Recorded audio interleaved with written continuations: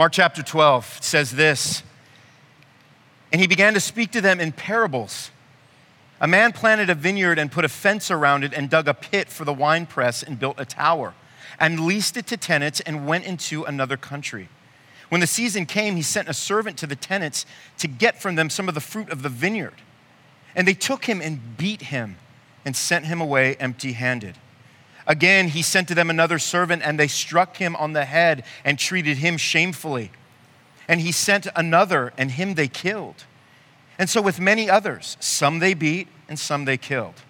He had still one other, a beloved son. Finally, he sent him to them, saying, "They will respect my son." But those tenants said to one another, "This is the heir. Come, let us kill him, and the inheritance will be ours." And they took him and killed him and threw him out of the vineyard. What will the owner of the vineyard do? He will come and destroy the tenants and give the vineyard to others. Have you not read this scripture? The stone that the builders rejected has become the cornerstone. This was the Lord's doing, and it is marvelous in our eyes. Verse 12, and they were seeking to arrest him, but feared the people, for they perceived that he had told the parable against them. So they left him and went away.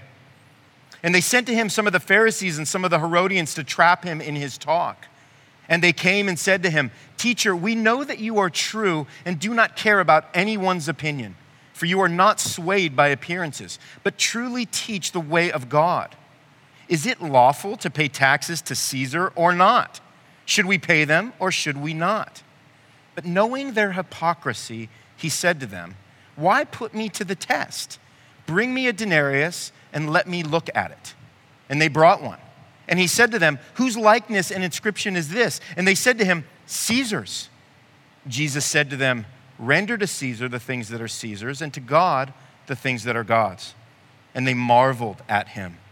Verse 18, and Sadducees came to him, who say that there is no resurrection. And they asked him a question, saying, "Teacher, Moses wrote for us that if a man's brother dies and leaves a wife, but leaves no child, the man must take the widow and raise up offspring for his brother. There were 7 brothers. The first took a wife, and when he died, left no offspring. And the second took her and died, leaving no offspring, and the third likewise. And the 7 left no offspring. Last of all, the woman also died. In the resurrection, when they rise again, whose wife will she be? For the 7 had her as wife." And Jesus said to them, "Is this not the reason you are wrong? Because you know neither the scriptures nor the power of God? For when they rise from the dead, they neither marry nor are given in marriage, but are like angels in heaven. And as for the dead being raised, have you not read in the book of Moses, in the passage about the bush, how God spoke to him saying, 'I am the God of Abraham, the God of Isaac, and the God of Jacob'? He is not God of the dead, but of the living. You are quite wrong."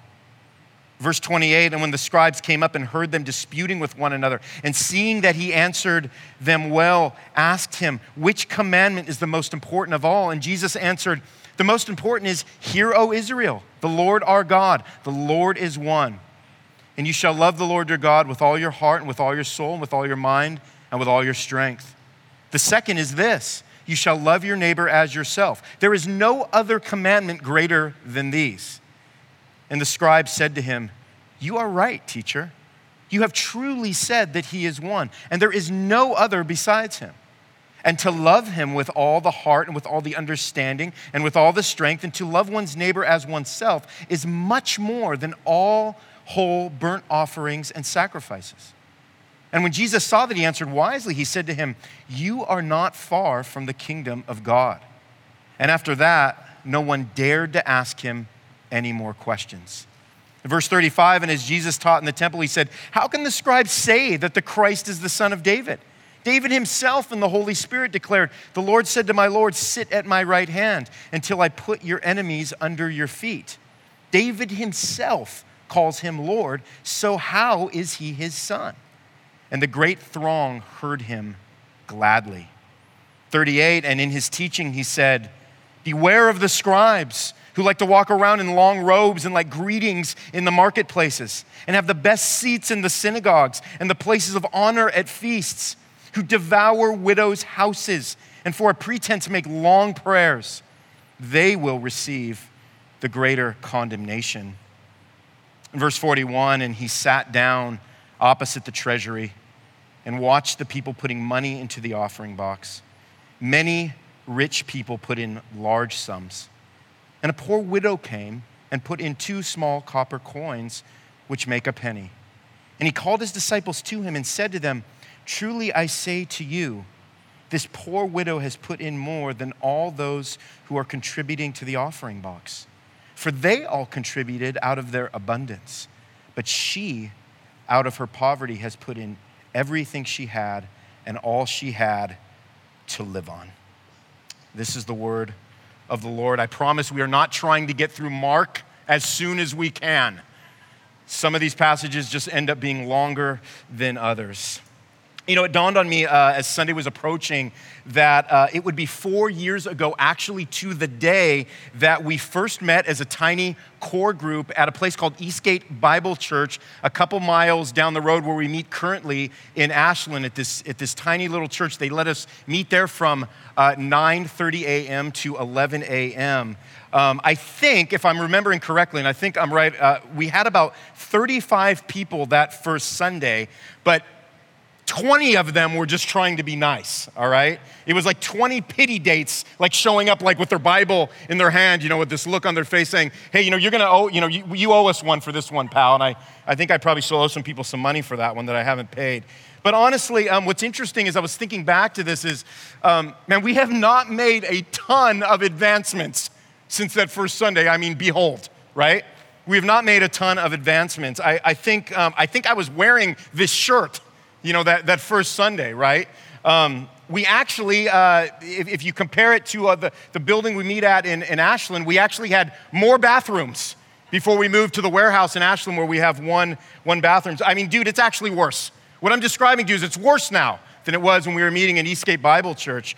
But what's interesting, though, is that the other thing that hasn't changed for us is that we are a church of people who find themselves on a spectrum, so to speak. We find ourselves as people engaged as the church body. We find ourselves on the spectrum of either distance or nearness to God.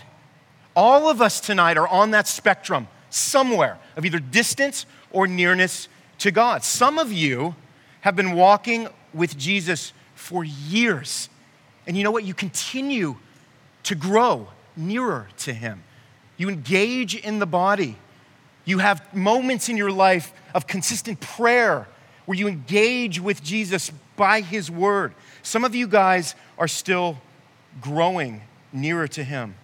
Some of you are in a place or in a season where you've reached kind of a spiritual standstill, where you just feel like, man, I feel a little stuck right now. I mean, I'm here, I feel like maybe I'm engaging, but there's a part of me that is just not able to move forward, and I feel like I'm not really progressing in my walk with the Lord. Some of you are on the other side. Some of you are actively just drifting. Some of you guys might actually come, you might attend Sunday gatherings, or you might go to a community group, but there's a part of you, your heart is literally drifting away from the things of God because there's really nothing in your life, there's nothing in your heart that's being drawn to him, right? You're not engaging in the things of God. You're not sweetening your appetite and your affection more deeply for Jesus. And still others of you have yet to even start that journey of growing nearer to God. And we're going to talk a little bit about that as we move through Mark 12. But here's the thing. Walking with Jesus, which is what we named this series, Walking with Jesus through the Gospel of Mark. Walking with Jesus is a life spent intentionally drawing nearer to Jesus while at the same time guarding against drawing nearer to things that are like Jesus but aren't Jesus at all. Do you guys hear me with that? The easiest thing for a church to do is to shift its focus, right? To things that are like Jesus, but not really Jesus. It's kind of like a wedding. You guys have been involved in a wedding where all the focus, right? I mean, all the money and all the planning and the panic and the bridezillas and like all that stuff, like all the focus is going towards the wedding, and like nobody talks about like the thing that kind of matters, which is like the marriage, but all the focus goes towards the wedding. And that's such an easy thing for us as a church to be aware of, be on guard against, so that we don't fall into losing that kind of focus. And again, that's why, for those of you who've been to our members meetings, man, they don't look like a scene out of Fight Club, right?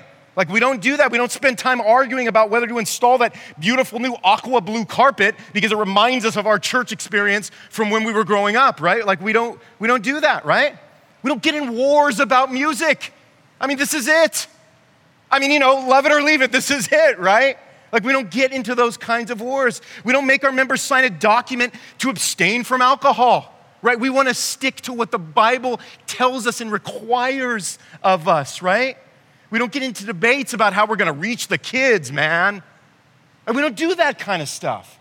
We don't want to fall away from what it is that the Bible tells us that it requires and that it wants of us as followers of Christ, which is to draw nearer to Christ. Do you guys hear me with that? We want to put our emphasis on what we believe are matters of first importance. We want to know God's word. We don't just want to know God's word, we want to believe God's word. And by virtue of that, we want to love God. And we want to live like Jesus. So here's a question to sort of open up our time. Are you drawing nearer to God's kingdom? And by God's kingdom, I mean with Jesus. Jesus came to establish God's kingdom, but it was all about Jesus. That's the establishment. That's what God established. When you hear the word God's kingdom, you want to think Jesus. But are you drawing nearer to that? Where do you find yourself on that spectrum tonight in terms of nearness or distance? That's who Jesus is engaging with here as we open Mark 12. And so we're just going to pick up in verse 1. We're going to start unpacking some really unique interactions that Jesus had by people who were just assaulting him. They were trying to discredit him. These were some of his greatest opponents. Again, remember, Jesus is days away from the cross, and this is what he's being faced with. And as we go down to verse 1 through 16, we see that Jesus actually finally, after all of these parables he's been telling as a way to conceal his identity, he finally reveals himself. And remember last week, one of the things we learned in Mark 11 was that faith in Jesus, what? Bears fruit like Jesus. So before Jesus gets pulled in for just these 3 rounds of verbal assaults by his opponents, he decides to share this rather violent Brothers Grimm-like parable, right? Which reads a lot like the cartoons my parents used to let me watch when I was a kid, if I'm being honest, right? But what Jesus is doing here is he's pulling the imagery of this parable from the Old Testament book of Isaiah, chapter 5, verse 1 through 7, which spoke of Israel's failure to produce fruit and how God judged them for it. So what happens is, as we look down at this parable, we learn the story of a man who plants a vineyard. He leases it out to some tenants. And when he sends his servant to collect his profits or fruit, it says, the tenants beat him up and they send him back with nada. So the owner, he keeps sending his servants. And over time, man, it's the same pattern, right? They either keep getting beaten up or killed. Now look, man, if you're a servant at this point, you see that this is not going good, right? I mean, you're like, just, can you take it out of my pay? Because I don't want to go, man. I don't want to deliver the news this time because it hasn't gone great. But the owner decides instead, he says, I'm going to send my son. I'm going to send my beloved son, thinking, well, they'll respect him. But instead, the tenants end up killing the son. Not only that, but they throw him out of the vineyard, which would have been a highly disrespectful way, believe it or not, to kill somebody back then without a burial. They just throw him out, believing that by doing that, the inheritance now will be theirs. They've removed an obstacle, and now they have free reign to the vineyard. So Jesus asks, well, what's the owner going to do about this? Well, he says he'll destroy the tenants, and he'll give the vineyard to others. And of course, what Jesus is doing here is not so subtly referring to himself in this parable by pointing out that, man, all through the Old Testament, God sent his prophets, or servants is another word for them, to speak to the people on his behalf. But what happened time and time again is that the Israelites just rejected his words over and over again. God's desire was to draw near to a people who kept pushing him away. And Jesus quotes from Psalm 118, 22 through 23 in verse 10. And what he does is he applies the psalm to himself. The rejected stone being a metaphor for the rejection he was now facing. He would now be facing in his journey to the cross. But that God would use as the chief cornerstone to accomplish his marvelous plan of salvation. So Jesus finally reveals his identity to these opponents of his through a parable instead of concealing it like he'd been doing all this time. Now, as teachers of God's law, would these dudes have been familiar with the scripture that Jesus quoted? I mean, would they have known that when he quoted that psalm? Yeah, they would have known it. And what that shows us, what that tells us is that you can know and not believe. You can know and not believe. You can know God's word without believing God's Son. You know, faith is not just the ability to quote your life verse from memory. Faith is not the 9 summers that you invested at youth camp from ages 8 through 16. That's not faith.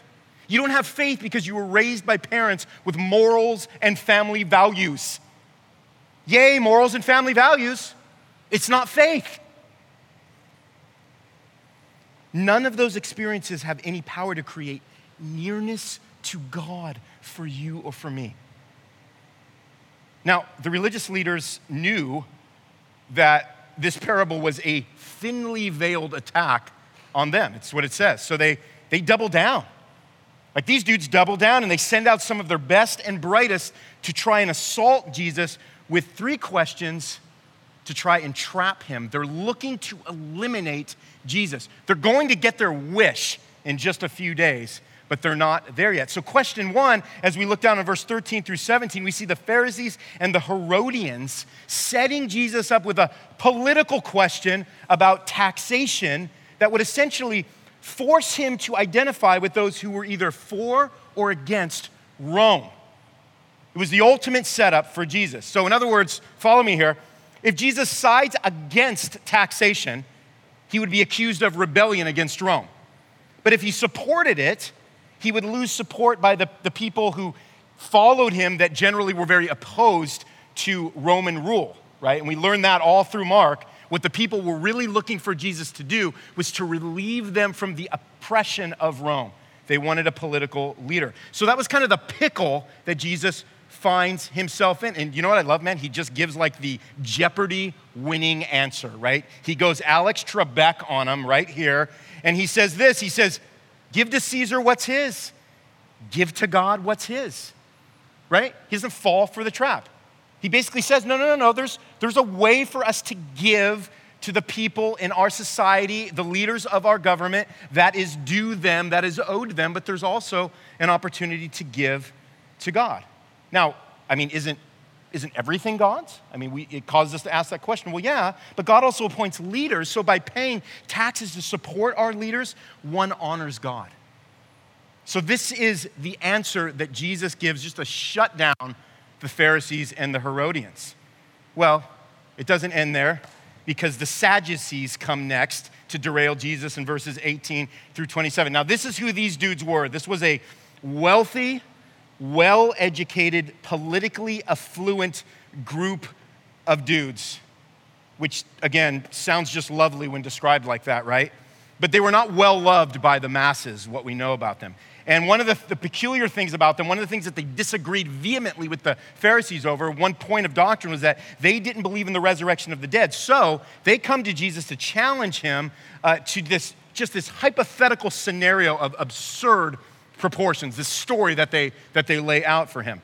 So here's what it's all about. The Old Testament law stated that if a man died without any children, the brother of the man would need to marry his widow and produce offspring for him. Okay, I know, clearly not a Western concept, right? As all of you women are now thinking what life would be like married to your husband's brother someday, right? I get that. That's happening right now in your heads. It's happening in my head right now, too, thinking of that for some of you. So what the Sadducees do is they just concoct this just ridiculous story about a woman who marries 7 husbands who all die without ever producing any offspring.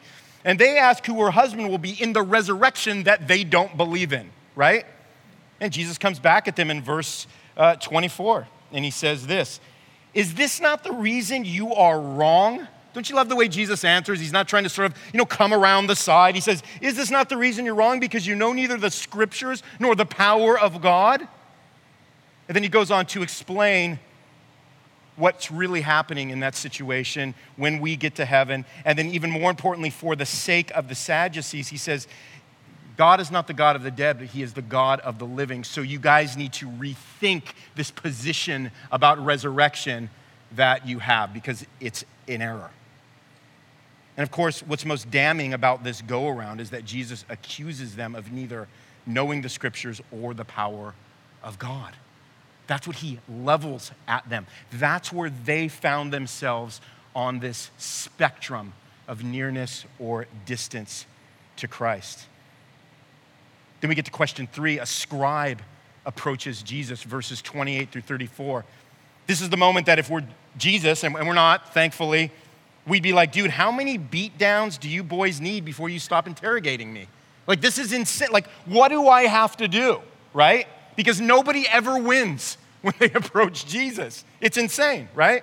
This time it's a scribe who approaches Jesus, but it's unclear what his intentions really are.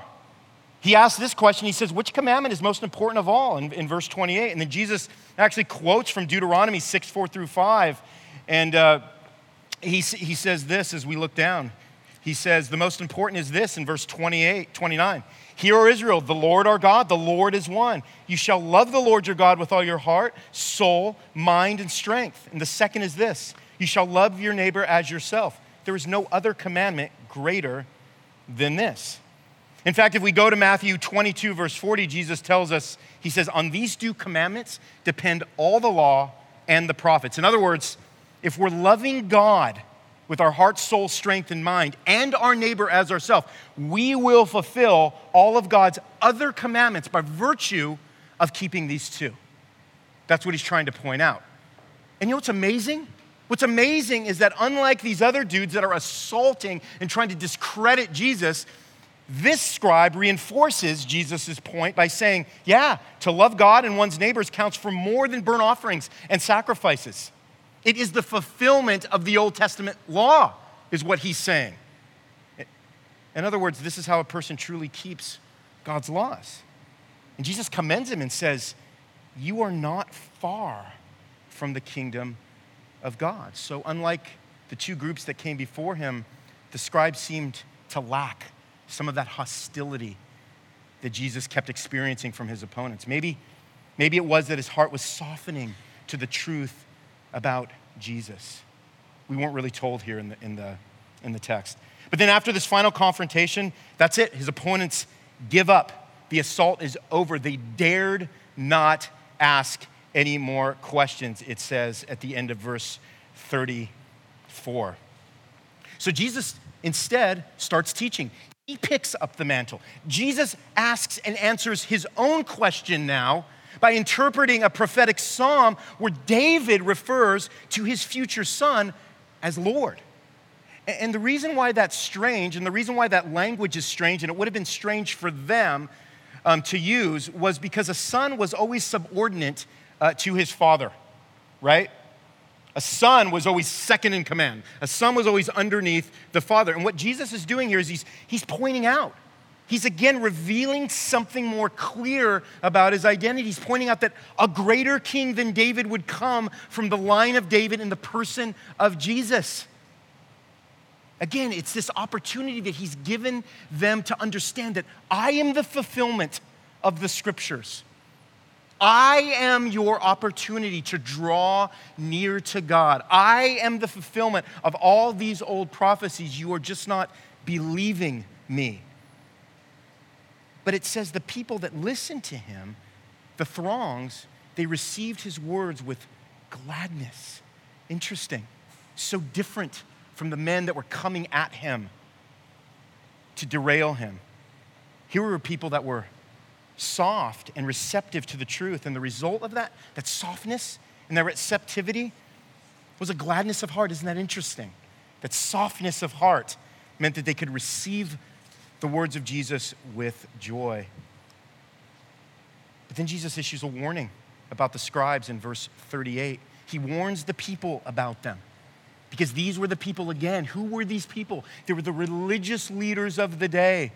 They were the ones that had a great influence on the doctrine that the people believed and received. And he just warns them. He just calls these dudes out. He calls out their hypocritical behavior. It kind of reminds me a little bit of like when you watch the Academy Awards, the way he describes these dudes in verse 38.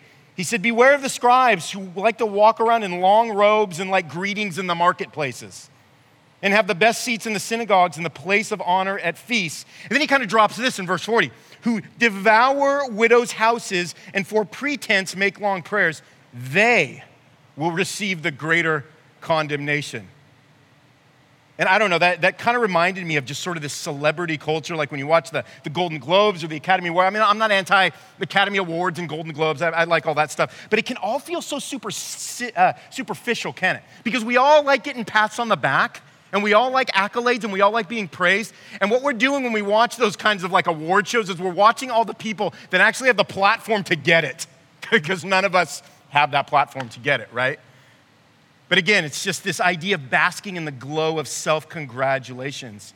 But you know what's interesting is these scribes, these dudes don't seem nearly as subtle. They loved the accolades, but they used their position to take advantage, it says, of the widows, who, by the way, would have been some of the most vulnerable people in that time, in that society. Because again, when a woman became a widow, it's not like she just went back and like resumed her career that she had before she got married. I mean, she was left without means. She was left without any sort of way to have an income and to buy food and to be taken care of.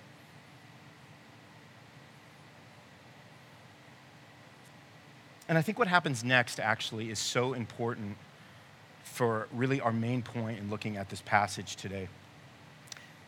After all of this, after just getting hammered by these groups of men, by being assaulted by people that were trying to take him down, Jesus issues this warning and then he repositions himself. Let's not miss sort of the mood of what's happening right now. Let's not miss the movements of Jesus. He repositions himself in the temple and he makes really this rather moving observation. It's kind of like at the end of a movie when everything goes silent except for the music and the plot seems to finally come to fruition and completion. Man, there had been so much conflict in his life leading up to the cross, so much unbelief, even that day, and all of his confrontations. And then a widow shows up at the temple. It couldn't have been a less dramatic scene. Nobody in the temple would have noticed or given this woman a second thought. And yet, Jesus shows us how near this woman was to him. He makes an observation, verse 41 through 44. As the rich and the affluent of that culture are coming into the temple, they're dropping just big checks in the offering box. But it's a widow. It's a widow. It's a vulnerable woman who catches the eye of Jesus. And what does she do? Well, it says she puts in 2 copper coins that were worth a penny. It was nothing. It was so little money. I mean, if that temple was doing a capital campaign, this wouldn't have been enough to even count in the grand total. But somehow, it moves Jesus. And it moves him to the point to where he brings the fellas over to observe what he's observing. And he says, look, you guys, she's put in more, he says. She's given away all she had to give. And in just this moment, this split second, we get a glimpse of those who are nearest to God. And actually, they discussed this before. They discussed this idea of giving everything to God and what the implications were. If we go back to chapter 10, verse 28 through 31, let's read that. When we were reading the story of the rich young ruler who didn't want to give away anything because his possessions had a hold on him. They were possessing him. And he didn't want to give away anything to follow Jesus as Jesus instructed him to do. And so Peter says in verse 28, 10:28, see, we have left everything and followed you. And Jesus said, truly I say to you, there is no one who has left house or brothers or sisters or mother or father or children or lands for my sake and for the gospel who will not receive 100-fold now in this time. Houses, brothers, sisters, mothers, children, and lands with persecutions. That's the cherry on top. And in the age to come, eternal life. But many who are first will be last, and the last first. Jesus was pointing out that this widow was giving everything that she had, and yet she would be taken care of, and yet the kindness of God would not be absent from her life. These lessons that they learned in chapter 10 would be reinforced by the actions of the poor widow. So that was a lot. That was a big chunk. We just flew through. What does this mean for us? As we go through this literal mountain of verses, you're like, yeah, Martin, 44 of them. We're sitting right here. We haven't gotten up and left. Such a wide cast of characters, though, isn't it? As we look back, all on the spectrum, somewhere on the spectrum of distance or nearness to God. So here's the question again. Where are you on the spectrum? Who do you best resemble as we go back and look at this cast of characters? Here's a question. In what ways does your life put a question mark on the words of Jesus? Because that's what's happening here with Jesus' opponents. Their words are putting a question mark on the words of Jesus. There was a distinct lack of nearness to Jesus with these men. Do you share that distinct lack? Can you trace that in your life? In other words, if we could put your heart under like a Holy Spirit brand microscope, would we just see a religious person? Is that what would pop out? If we talk to Jesus, what person would he see when he observes you? Would he see a Pharisee? Would he see a Sadducee? Would he see the scribe? Or would he see a widow who had nothing but gave everything? Because drawing near to God's kingdom, what we see in this text, drawing near to his kingdom is giving everything to Jesus like Jesus gave to us. That's what it is. Because, when you look at the Pharisees and the Herodians, man, these were dudes that knew God's word, right? They knew God's word, but is knowing God's word enough? Here's what I mean. Is knowledge sufficient? Is being able to pass a Bible quiz the mark of someone who knows God's word or knows God? So when I was in 6th grade, when I was 10 years old, there was this horrible broadcast, there's horrible channel on TV. It's still on. It's called the Trinity Broadcasting Network. Stay away from TBN. Do not, if you accidentally turn it on and you see the guys in the white suits, just keep flipping. Keep flipping. But anyway, they had a game show for kids called The One-Way Game. Not making this up, all right? All my stories are always true up here, unless I say they're a lie. Okay, this is true. So they had a game show for kids called The One-Way Game where they would invite kids on and they would test your Bible knowledge. And if you kept winning, you'd go through like 4 of them, and then you'd like win, you'd be the One-Way Game champion, right? By the end of it. So Big R here got invited to be on the One-Way Game. I won. Champ, right? Champion, right here. The champ of the One-Way Game, right? I don't know, again, I was talking to Matt Chandler about this, there was no, I don't know what they gave me. I won nothing for it, right? I don't remember a trophy. I don't remember a certificate. I don't remember cash. You know, I remember just thinking, this is like what I get? I just got to do this? I just got to be on a TV show that hopefully nobody's watching? Like that was my payment for winning the one-way game? Here's my bigger point with this, okay? I knew some of God's word, but it would be years before I knew God. But I was the one-way game champion. I was the champ. But it was like the Pharisees who knew God's word, but they didn't know God. Maybe you're more like the Sadducees who don't know God's word or God, right? Maybe church feels more like a buffet to you. Maybe church is more like a smorgasbord. Maybe you come to church, or maybe you've been in a church scenario where you're more like a critic. You're like the Sadducees. You pick and choose what it is you want to believe because it suits your sensibilities and your lifestyle and your comfort level. If that's you, I'm actually glad you're here. Thank you for coming. But listen, to stay in that place, to remain in that place, to come to church, to engage in church activities as a critic, as one who just receives and accepts what's ever most convenient for you, without any fruit being produced in your life, to stay in that place is an assault on the cross of Christ. It's an assault on Christ, just like the Sadducees. Or maybe you're like the scribe. Maybe you're not hostile to God. You're like, dude, I'm not, like I come, I believe this. I don't feel like I'm against God's word or God or church. I'm not one of those guys. And maybe you even acknowledge the call to love God with your heart, soul, mind, and strength, and your neighbor as yourself. You'd say, yeah, no, I get it. That's true. But you don't have a heart that's been transformed with the desire to live it out.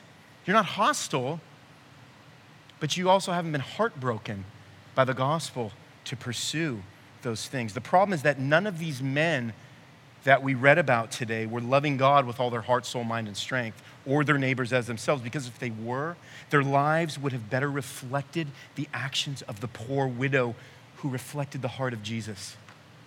Having a knowledge of God without a love for God's Son leads to death without God. That's what it leads to. And this inevitably brings us back to the truth and the beauty of the gospel, which is this, that Jesus gave everything he had in his poverty. Scripture tells us he had nowhere to lay his head. He died on a Roman cross, a humiliating death. On the night of his death, all of his friends abandoned him. He was somebody who had nothing in terms of worldly standards. But the result was resurrection. The result was a riches that now all of us who God has called can find. An inheritance now available to us with God forever. As we close, I don't want us to miss something, and it's this. I don't want us to miss the humanity of the people who Jesus shows kindness and compassion to, in contrast to those who attempt to discredit him. What are some of the lines that Jesus uses here? He says this. He says, "You are not far," is what he says. It says the throng heard him what? Gladly. It said, he said, she has given more. You know what that represents to us? It represents nearness. It represents acceptance. It represents abundance. That's what Jesus was getting ready to accomplish on the cross. You know, all of Jesus' opponents assumed they would face God someday holding their resumes in their hand. That's what's going on here. Most of them probably thought they'd face God being vastly overqualified. But the only way God receives us is if we give him the resume his son Jesus created on the cross. Because we don't have one that's worth anything. God draws near to those who come into his presence like the widow, knowing they have nothing but the blood of Jesus. And one of the interesting features of Christianity is that it's the only religion that rejects our accomplishments as entrance to heaven. It's absurd. It's absurdity when you stack it up. In fact, it's our accomplishments that provide the nail in our eternal coffins. Jesus makes it so clear that coming to him with our own wisdom is folly. True wisdom is coming to Jesus with the humility of the widow. So counter to how we think. We talk about that a lot. How counter Christianity is to our natural default. And as I was going through this chapter this week, and I was trying to think why these passages bother me so much. Because they do, and they did, and they do. And then I read this quote from Kevin DeYoung. He's a pastor in North Carolina and an author. And he said this. He said, the most privileged and dangerous place you can be on Sunday is in church. Because the truth can heal and the truth can harden. So we know that that's true. We know that that's true. And my heart is that I want all of you to be saved. I mean, as your pastor, I want you to be saved. I want your heart to break over your sin. I want you to have reconciliation with God. I want you to experience the grace and forgiveness that comes from the cross, where his body was broken and his blood was shed. And I have no power to accomplish any of that. And you know what, an altar call? It doesn't get us there, right? That's not what's going to do the trick.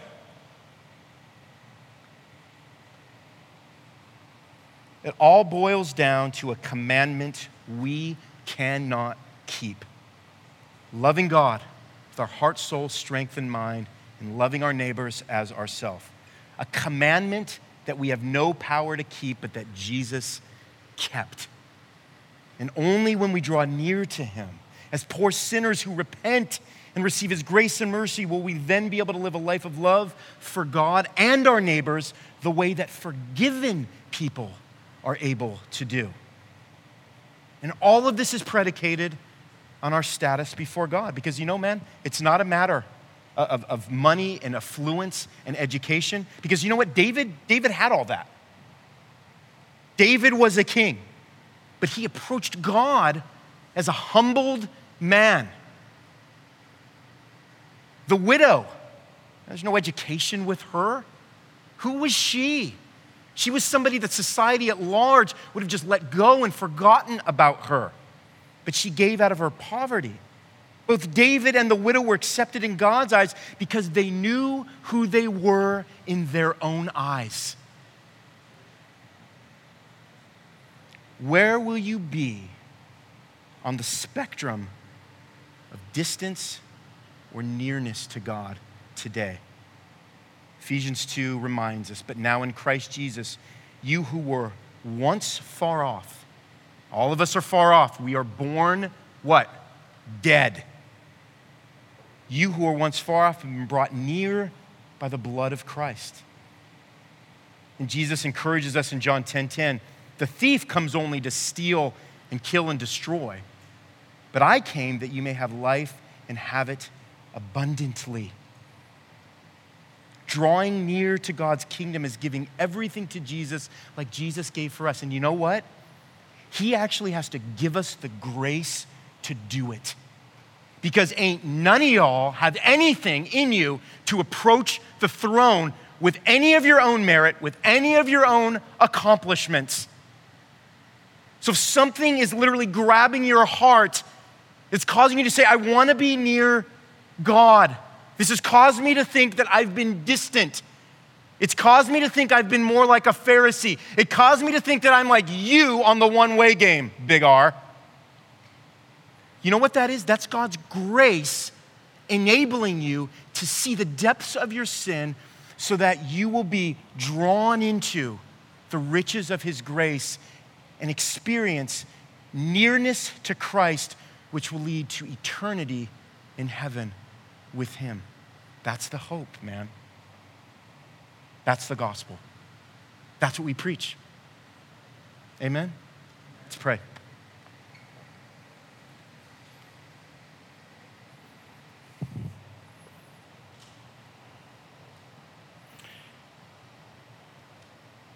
God, thank you that we can have nearness to you because of the blood of Christ.